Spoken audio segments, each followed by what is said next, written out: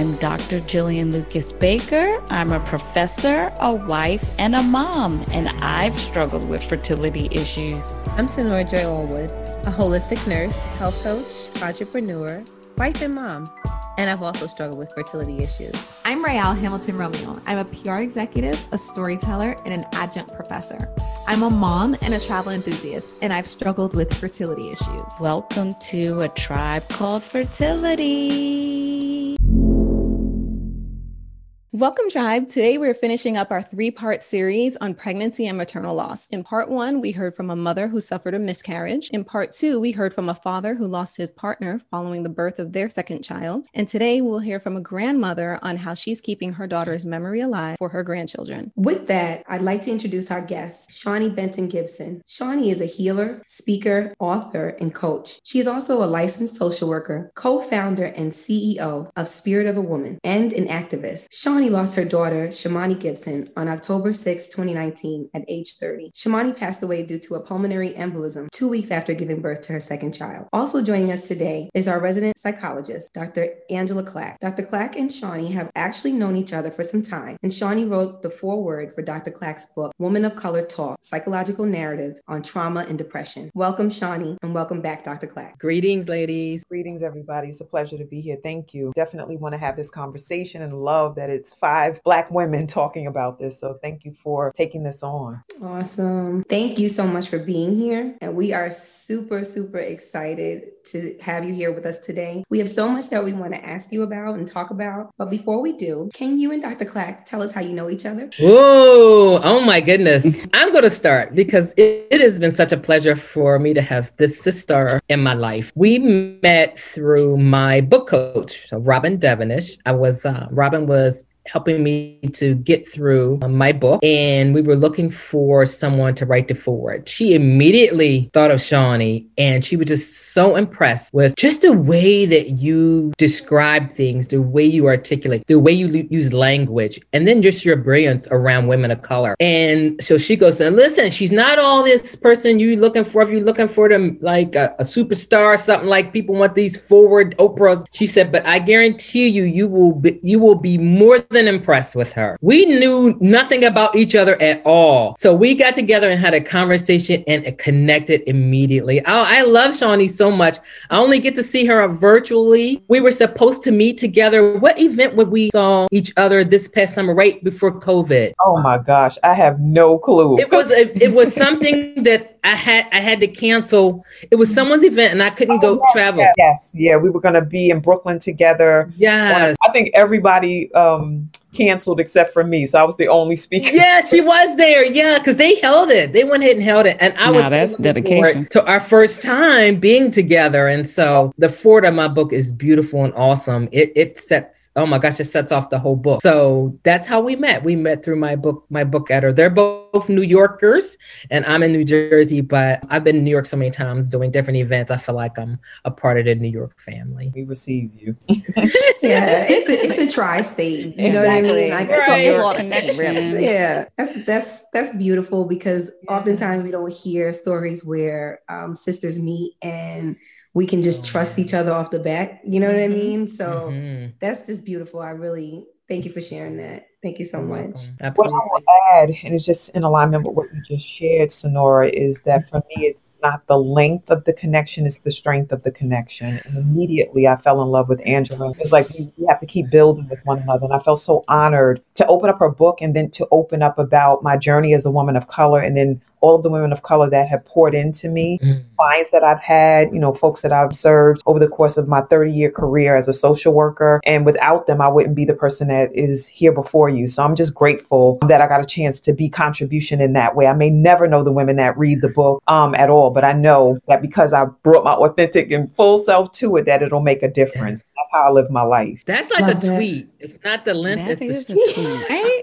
That's dope. I like that. Hurry up and like Love copyright it. that, because I'm probably gonna put that in my next paper. That's a Love it. tweetable moment. Love Yep. That was awesome. So, Shawnee, this past summer, I heard a speech you gave on Black maternal mortality at the Women's March on Washington. What was that experience like, and how have things changed for you since? Oh my goodness. So first and foremost, well, my family's involved with a documentary about maternal health, which will be introduced maybe towards the end of 2021. But the producer director for the documentary had a relationship with Al Sharpton and his team. And, you know, it was the March on Washington. It was the 57th anniversary. And she felt like this issue should have been on the platform. And so she was like, let me ask. I don't know how that's going to turn out, but let me just ask. And, you know, the old adage, you know, you have not because you ask not. And so she put it out. And yes. We said yes. And so even though the focus was on police brutality and violence against Black and brown folk, I know that the system, as far as reproductive health, has perpetuated violence against Black and brown bodies, women, and babies for eons. And so it was totally apropos for me to be on the stage. But it was so surreal to be standing there where Martin Luther King stood 57 years before, and to be looking out on the mall and seeing all of these people, and to have my voice be the voice that was speaking about this issue. It was just so major. And I was channeling my daughter. Nobody can tell me otherwise. Like before I got up, my daughter was very assertive, like very vocal, just like her mama. And she's like, move out the way, Ma. They think it's you, but it's me. And so, you know, it was just such an honor to be standing before our people, my people, and sharing it in that way. And the words that came up and out, when I go back and reflect and look, I'm like, who was that? Who said that? It was me. Not because it's me, but because of the resonance. I know that spirit was moving that day. And I'm so grateful that I was privileged to be able to hold space in that way as well. Wow. Love it. I felt every part of that. I can just say for me, watching, you know, as an onlooker, something shifted for me. I felt that after your speech, after being on the world stage in that manner, I felt that everyone began to start talking about Black maternal mortality. And when you gave that speech, I was like, oh my God, the whole atmosphere shifted. I thank the creator for, you know, using you as a vessel to be able to highlight this sad topic. So I did want to ask, you do a lot. You're a CEO of So Leadership, and you've been this amazing, that's an understatement, just powerhouse supporter for maternal health outcomes for the majority of your career. So I wanted to ask you, are you still an active social worker? Do you still have a practice?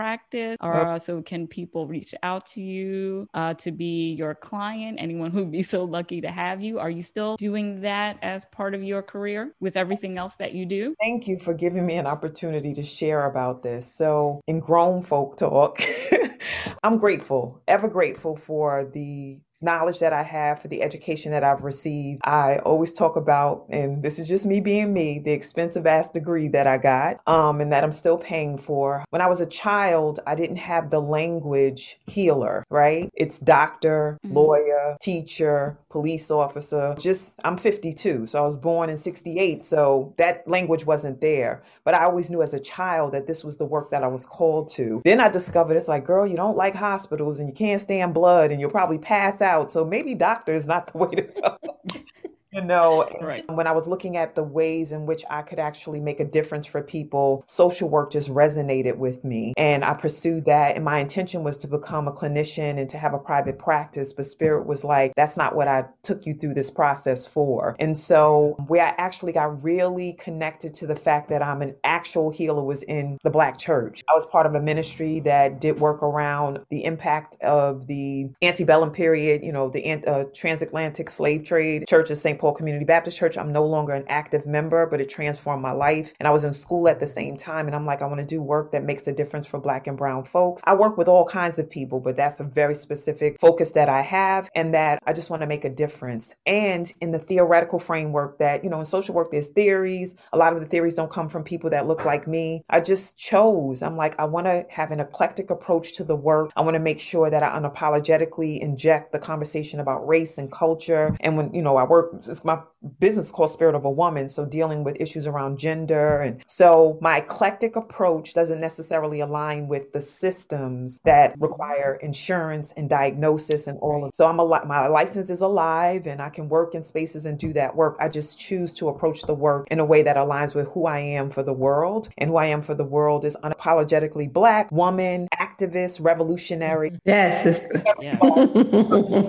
And so I work with people, but they need to embrace that that's the frame that I come from. So I do rites of passage with women. I do coaching, but once again, the overlay of spirit and race and culture is in the work. So if you're not looking to do that work, then I'm not the right pillar for you. However, I will always direct people to someone that will work for them and what they're looking for. So thank you for asking. I like your reframe around how you became to embody the word healer. Because for me, as a clinician coming out of very, very mainstream dominant white institutions, that is not a word we would have ever embraced. No. And so as you come to do this work and now we're all moving toward decolonizing mental health, I can actually embody that word now. I feel like I'm evolving into being able to embrace and say healer. So I like how you reframe that. And the other thing I admire so much about your work is it's so much about spirit and body. And I've witnessed some of your rituals because during the COVID pandemic, the year-long, almost daily, right? Yeah. The daily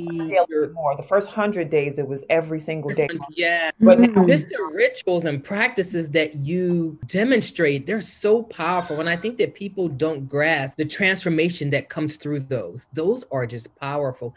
And they're nothing that comes from a book. They're not about theory and they're not about books.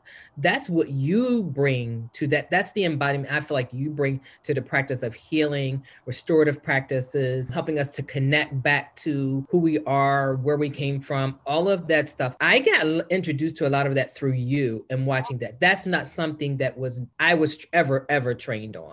I thank you for that. That connection was part of our connection. Like that's another thing you learn when you connect with folk about how they do work and how you get to witness work. Absolutely. And I see the field shifting because they have like what folks what they are demand and a command for is just different. In order for you to be a viable clinician in the field, you have to be looking at people holistically, and part of that is practice who they are culturally and the skin that they're in, literally and figuratively. I'm glad you're open because I have colleagues that are not. They're like, what is this? And what are you talking about? Wow.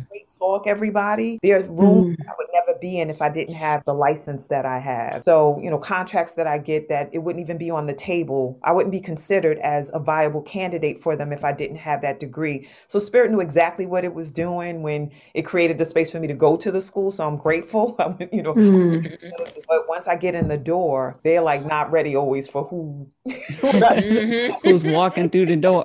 They're like, what vibes when I get there? They're like, wait a minute. Absolutely. Intuition. We're talking about race. How are we talking about intuition? Leadership. How are we talking about spirit and leadership? I'm like, this is what I do. If you don't want me, somebody else will want this. Yeah. Like to me, it embodies, like you said, holistic care, but also cultural competent care. Yes. Like that's taking it a step forward. You know what I mean? Instead of, just dealing with what we have now, which is not working. It's a broken system. So to me, I love what you do. And I love your approach. It's so refreshing. It's so refreshing. And I think from a diaspora standpoint as well, there's a collective consciousness into how we healed each other. I think people of color intrinsically and just historically have come from societies where it's not one dimensional. We're treating the four bodies. We're treating the physical, the mental, the emotional, and the spiritual. So to your point, Shawnee, it's like when it's not packaged the way people are expecting, it tends to be this like, whoa. But when you're around your tribe, your people, without even having to say enough, sometimes it's just absorbed. So I think that is absolutely amazing. And just knowing that you're in this space of like maternal health and maternal health outcomes, how did you get started? Because I know it kind of amplified after your daughter's passing, but you've been doing this work for quite some time. So how did you get started on this overall journey? It's just surreal, once again, just how that played out. I entered into a intentional conversation about reproductive health when I was doing transformation work on myself. I'm constantly working on my evolution, my expansion, my healing. I use this terminology and I didn't get it. I didn't make this up. One of my teachers did, but I'm always in a river conversation about my healing. Like, and you never step in the same river twice. So it's always moving and transforming, and I'm grateful. But I got to a point where I started to really look at the pivotal moments in my life that stopped and blocked me from being my fully expressed self, stopped me from being in generative relationships or showing up as my best self in relationships, whether it's intimate partnerships or relationships with my children. And I recognized that those stop moments were connected to me giving birth or being pregnant and then giving birth. What runs in my family on my mother's side is we give birth and then we experience postpartum depression. And with my second daughter, it was postpartum psychoses. And just that darkness, that disconnect, just stayed with me. It lived in my physical body, definitely in my womb, but also in my heart, and the shame of being that way during the times when I was struggling and not wanting to tell anybody what was going on, feeling like they would make me think that I was crazy. And that it would be unacceptable. And then the conditioning from family, like you just don't talk about that, right? That period was, for me, was just like this, I'm not the only one and I need to be talking about this. And because I'm also a performance artist and a writer, I'm just like, I need to use these mediums to create the space to heal and transform. And then the next layer was, I didn't go through this by myself. The second daughter, Jasmine, who was in my womb, I was so depressed when I was carrying her, and that energy transfers. And, you know, she came out and I was just like in my mind, because I was sick and hormonally imbalanced. I was like, this is not really my baby. It was a traumatic birth. It was a term labor birth. So I was 7 months pregnant. She had a birth defect. She had surgery. She was in the hospital for a month. Nobody asked me if I was all right. Nobody asked me date was, you know, my husband, we were both young, so he didn't know to ask. So I was in this state of darkness, and I could have hurt myself and hurt her. Literally, I could be dead, and so could she. I just straight talk. So I speak to my daughter, who was in this toxic and hostile environment in my womb, and ask her if she wanted to do the work with me, because my entire family, my children are artists. So she writes, she acts, she's a videographer, photographer. So I asked her, do you want to co-create this piece with me, a dramatic piece? And after interviewing many women about their postpartum, we co-wrote a piece called Mother Wit Echoes from the Womb. And then we performed it at a Black church. And then after that, when we did a panel discussion, the audience was like, what about infertility? What about carriage first? And 70 some odd year old women were like standing up and saying, I went through this or that, and I've never told the story until tonight. Like story after story. So Jasmine and I, which is my daughter's name, we went back to the drawing board and interviewed more women about their reproductive traumas and losses. And all the stories started pouring out. So we wrote more pieces to add to the original piece, which we call a choreo poem. And she wrote original music, and it was just amazing. And one of the pieces that transformed or elevated our relationship was a piece that we did about our own relationship. Being in the womb of a woman that doesn't want you, depressed and wants to push you out, being so conscious and so spiritual as a baby, like an infant, that you're like, I need to be out of here, that she came early. It's just like, I need to escape from this. And because of what I believe, like she had her stomach and intestines weren't connected, so she needed surgery. I'm like, my toxicity was so huge on a spiritual level that her digestive system was thrown out of whack. So, you know, you can think about the physical, but I always think about the metaphysical, that my stuff was so powerful that her digestion, like she couldn't take in what I was giving her fully. So we wrote the piece and we performed the extended piece again, and it just resonated with the community. And then I was like, we want to do a conference, and the Mother Wit conference got birthed from that experience. So that was in 2011. So even though I was intermittently in conversations about women and babies, I worked in foster care, all of that stuff literally got thrust into the world of reproductive health and reproductive justice from that experience of just recognizing that I needed more healing, and I was going to invite her and other people like me into the conversation. So Miss Shawnee, we're talking about Shamani and her tragic passing. How has that loss fueled you even more in your advocacy work? People were wondering if I was off my rocker at her wake and her homegoing service because of the way I was acting. I told everyone at both services that, first and foremost, Shamani as spirit, as my ancestor, because this is our common language in our family since she was a child. You know, we are very spiritual. We talk about the ancestors. We talk about the dreams and the visitations and all of that stuff. So I had no doubt that she was going to be coming in my business, just like she was when she was alive. So at the service, I'm like, y'all will not let this one day that she passed take over. And I said it on, I think on the platform at the, when I spoke at the March on Washington, that one day will not dominate all of the thousands of live. Those 2 babies she pushed out, the 2 businesses that she created, the artistry that she manifested in the time that she was living from her young and teens, or even before that, she was an artist, a dancer, all of that, just vibrant and alive. And so I could not live with myself if I was walking around telling people that I can't do my work and be my purpose because my daughter died. Because I've dealt with and supported people through deaths. I've advocated and spoken up about and engaged in activism over very traumatic situations inside of my own clan and community and then beyond. And so it's like, yes, this is my child and she came from my womb, but my work is still my work. And so while I have this audience, you're going to learn today. So I utilized her homegoing service and the wake service, but the homegoing service even more because they were like 1,500 or so or more people that were present.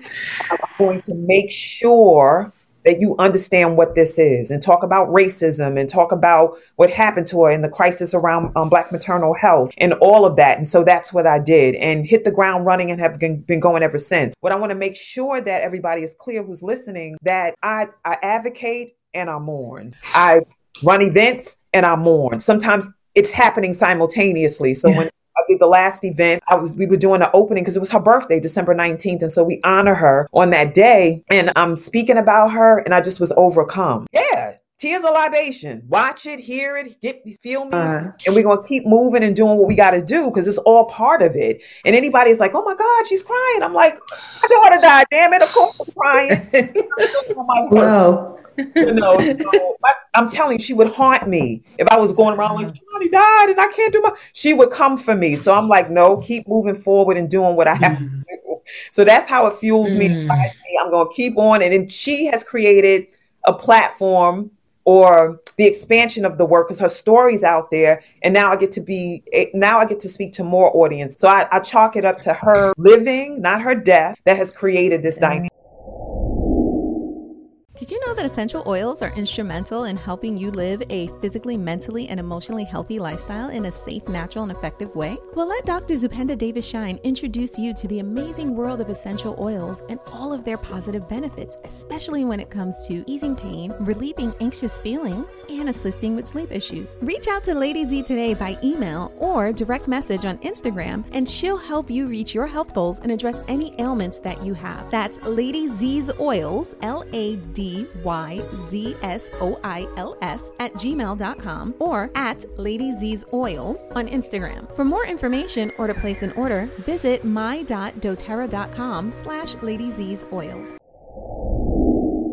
Yeah. One of my favorite topics is spirituality. And when I read your bio and read that you were a light worker, I was like, oh, my goodness. And then you co-founded an organization called Spirit of a Woman. So I have to know, and I know you touched on it a little bit earlier on in our conversation, but how much of your experience as a light worker and a healer do you bring to that hands-on work of coaching women and helping them through whatever experiences they're going through or trauma or anything like that? It's funny. Or every time, all the time. Even in this session, I have my tools that I use. So I check in. I was like, should I ask this? Should I say this? Because why not? I'm like when I operated from just this dome piece, right? It's great. I love it. I love the mind that I have, but it's not enough. I had to bring it down.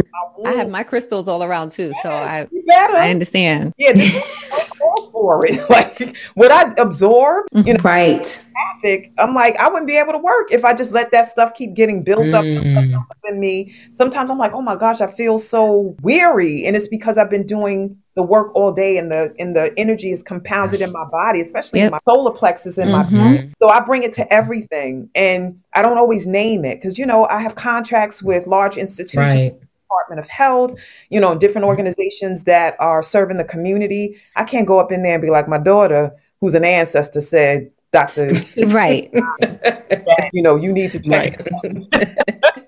But I'll have the group engaging in intuitive selection of things. Like, I think, Angela, you've seen me do it. So I'll have, rather than them pick, because, the mind will get in the way, I'll just say, pick a number from 1 to 5, and 1 might be implicit bias and 5 might be white supremacy or whatever, and then have them speak from that. And rather than them pick and choose, because our natural inclination is to self-protect. And so I'm like, I'm not going to talk about white supremacy, but I can rock with diversity. So no, you got that intuitively. So can we hear from you, please? So I bring it to everything.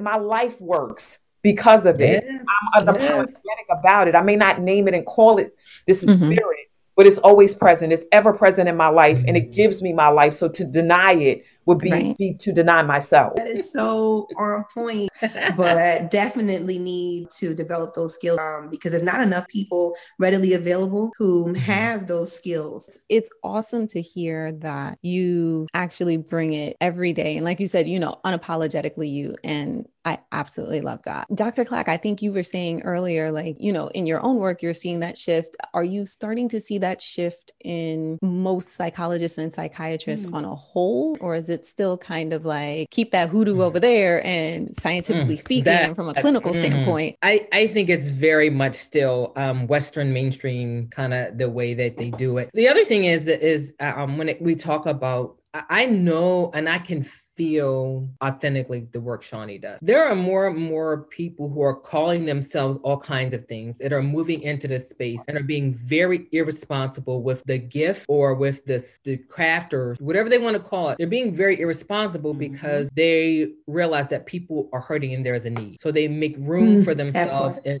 this place, and they are harming people. And I call them the wounded healers because they're wounded themselves, and they are projecting their stuff out onto the people that they are saying. So I'm kind of worried about certain spaces where people walk in and say, I'm this, I'm that, and but they don't have the receipts. And I get concerned about who I'm seeing and the way that people are after they meet with people, what they look like. I'm a little bit concerned about where the field is going in that way about, I'm very protective over people's mind, bodies, and spirits. And I am concerned about some of the things I see. And I'm a little bit worried about that. Powerful what you're sharing, because a lot of the stuff around racial justice and racial equity, or EDI, equity, diversity, inclusion, whatever the language that's being used, is very performative and perfunctory. It's like check the box. And because of what's happening with Black and brown women in maternal health, what happened with George Floyd, and now the other day with that I don't even want to name that. I'm not even going to give that madness. In order to be relevant, in order to not be checked or attacked, organizations are just stamping on, we honor race. And I'm like, nah, y'all. It's about what you do in real time and space. Everybody got on the train real quick. Yeah. No, they and I don't know if some people got on just so that they weren't blackballed. Because I remember looking at my TV and like Prime was dollar bill. They had like a little banner saying Black Lives Matter. But then as soon as Pride came, it was like down. And it's dangerous. Putting that out there, and it's just it's out of integrity. I just can't say enough about it. And because we're talking about reproductive health, I'm speaking in different arenas. Once again, unapologetically.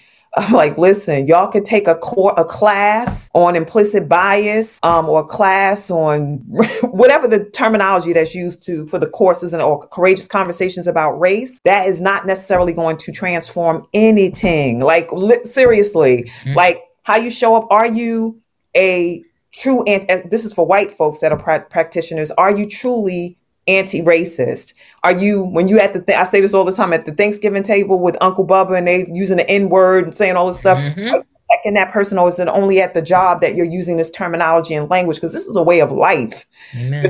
Really want to save lives. Like, you have to be about the business of yourself. When this Black or brown woman comes in, this immigrant woman comes in, and they're saying, I'm in pain, or this doesn't feel comfortable, I've lost weight, whatever the terminology is, or they've given birth and they come back and they're like, this doesn't feel right, or I think something's happening with my incision from the C-section, and you're dismissive. I'm like, it's not enough for you to take a class. Like, you really have to apply this to your life and your beingness. This is a way of, so it's very dangerous waters. And so wherever I have a platform, I'm like, you may not invite me back, but you will definitely hear what I truthfully have to say. Right. I don't know where we're going with all of this stuff, but I know what I'm charged to do and what I charge other people who are along the ride. So I'm grateful to all of you for being willing to have this conversation. And I pray that there'll be more like it. And I don't even know what all of you do. I know what Angela does, but just taking it to the work and being present and participatory in this anti-racist warfare, because that's what it is. Shawnee, in addition to everything that you do, you also recently co-founded the ARIA Foundation, of which we were so happy and blessed to be able to have supported it in December. So can you share with our listeners what the goals of the ARIA Foundation are? Yes. So Omari and I are all of us are artists. So Shamani manifested another artist for the family just to expand the tribe of artists. They co-created a business called Art. And Omari, I don't know if he mentioned it in this space, but just Shamani and who she was and is pushed him to manifest more in the realm of art. Like he told us. Yes, he did. Yes, he did. I haven't been formally trained. And she's like, so look what you can do. Look what you literally have manifested.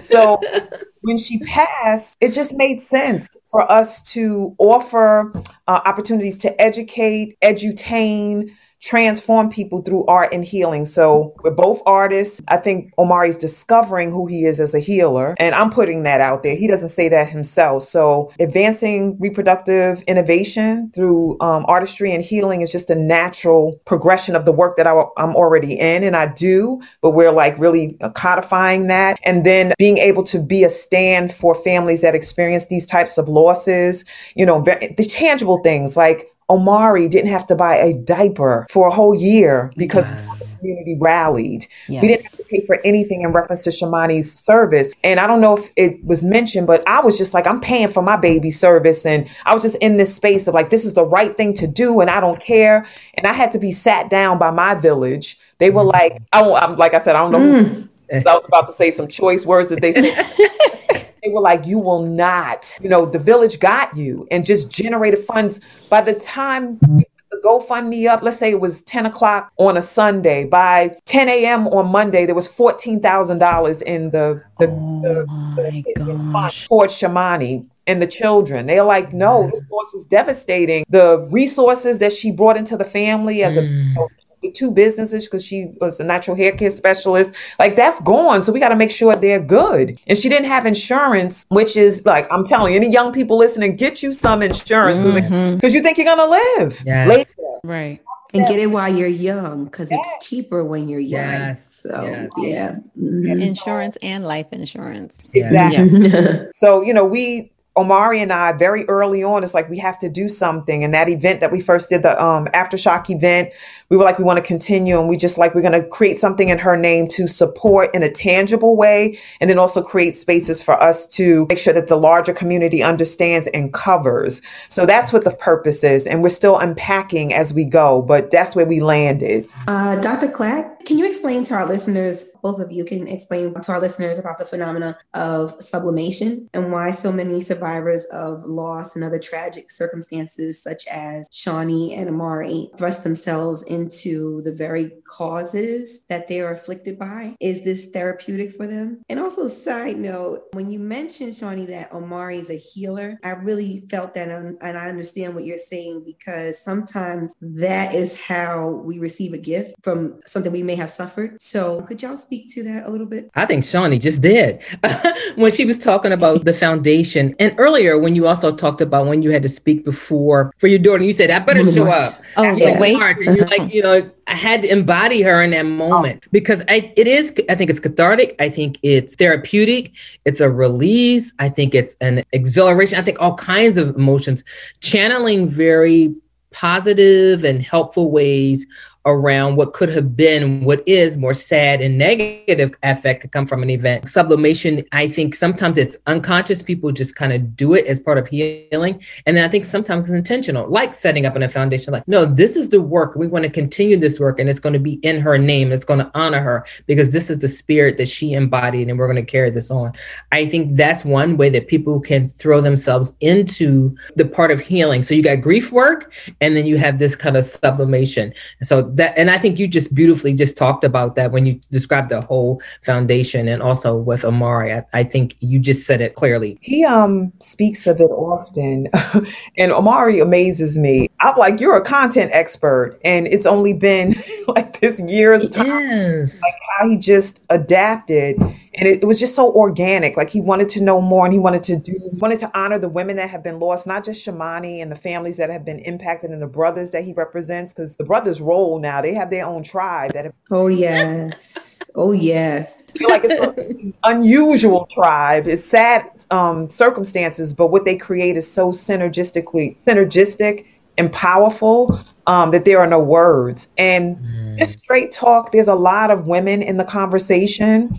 And when the brothers show up, it's a different energy and it attracts more people to the conversation. So when we did the very first Aftershock, we had a very direct conversation about Omari and other brothers being at the forefront, because we were like, if we want to really have an impact, we need to create a dynamic that's different than what's already out there on this platform. And, people might be like, well, y'all are being strategic about something like that, like your daughter's death or this type of issue. I'm like, absolutely, because we have to be strategic to stop this shit from happening again. Oh, yes. Strategic, intentional. That's the intention. Yeah. So, so just watching how people flock to the conversation when not just brothers, but brothers of color express their grief and to talk about what this is. And Omari also talked about, I think in your podcast, the last one that when he was on, that he realized what Shamani experienced after having a Nari, just based on him now having to take responsibility. Yeah. Oh yeah. Yes. Because brothers, whoever the caregivers are, folks don't understand what goes into caring for these children. You have two small ones. It's like, whoa, it's just the example. So when after she had a Nari, he was just like, he didn't get it. Just straight talk. He says that, but he was able to get that after. But I wanted to say something about sublimation. With me, it's a mixed bag. I would never say that it's not. That's psychological process of like shifting something that has been negative and low vibrational into something positive.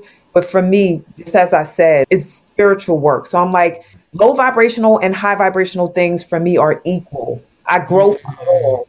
Death is a rite of passage. Me losing my daughter was a rite of passage in the way, not that I've never experienced death before, but losing my child was a rite of passage I had never experienced before. It projected me into deep grief, but it also gave me deep insight about time, about what I'm called to do, like multi-layers. So yes, there's a part that's sublimation, and the other part is just me being my purpose and doing what I'm ordained to do. And part of it is to experience some of these dark things. I'm like, why? And I was angry about that. I'm like, wait a daggone minute. I do this. I'm in this conversation and you take my child. But it's just so important to name that. I'm like, I gotta say that I was just like, what? Why me? Like, yo.